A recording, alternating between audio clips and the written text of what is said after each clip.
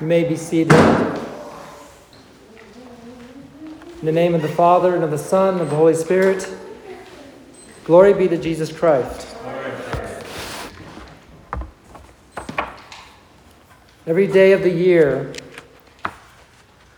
we have set before us heroes in the faith, holy people that we can imitate, that we can learn from, and whose intercession we can ask so that we could follow in their footpath, in their footsteps. Oftentimes these saints serve as a bridge between the New Testament church and the historic Orthodox church. And that's one of the beauties of our faith. Today we have a good example of that in 5 apostles who were numbered among the 70 whom the Lord appointed. You'll recall that when the Lord began his ministry, he chose 12 men to be in his inner circle, but then he chose 70 others who he sent out in pairs to go out and to preach and to heal the sick and to take care of the poor, to be his hands and his feet in the world. And today we have among those the apostles Silas, Silvanus, Crescens, Epaenetus, and Andronicus. These 5, and out of these 5, the most famous is Silas, because he is mentioned fairly prominently in the book of Acts, in some of Paul's journeys. Silas was that man that Paul was imprisoned with in a Roman jail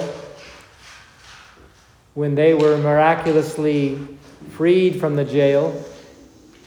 They were singing hymns all night, praising God. And God miraculously broke their shackles in the form of an earthquake, and he ended up saving the whole family of the jailer. The jailer almost killed himself thinking that his prisoners had escaped, and Paul stopped him, and then the jailer ended up taking them home with him.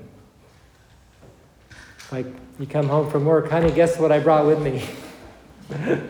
The prisoners. I imagine his wife was going, Lord have mercy. What's going to happen to us? But he brought them home, Paul and Silas, and he healed their wounds. Paul and Silas healed they had wounds from when they were shackled, and the jailer took care of them, and then they probably had an all-night prayer meeting. Paul and Silas shared the gospel with them, and it says that his whole household was saved.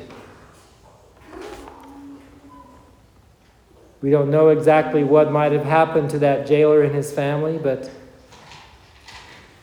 it's very likely that they suffered for Christ at some point. Silas was installed as a bishop of Corinth. And we know a lot about Corinth in the New Testament. There's 2 large books of letters written by Paul to the city of Corinth, which was a very problematic church. That's probably why they had such long letters written to them. Had so many problems Paul was trying to sort out.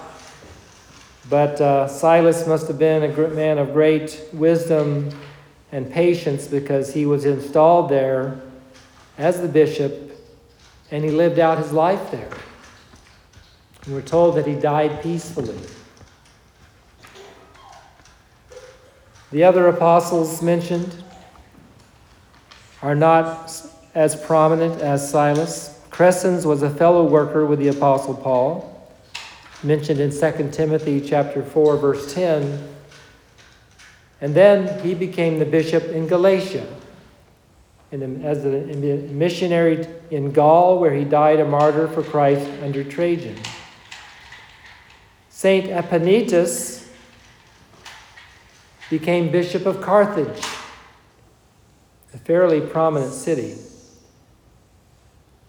And Andronicus became the Bishop of Pannonia. All these 70 men, eventually, if you go through the whole church year, you'll find them somewhere in the church year. And this highlights the fact that the Orthodox Church is the one and the same as the New Testament church. There is no break.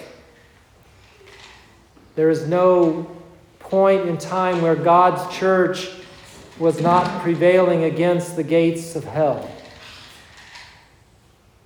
Through martyrdom, through persecution, through times of peace, through the times of the Byzantine Empire when the church was in charge, and all other periods of history, the church has always existed and has always produced saints.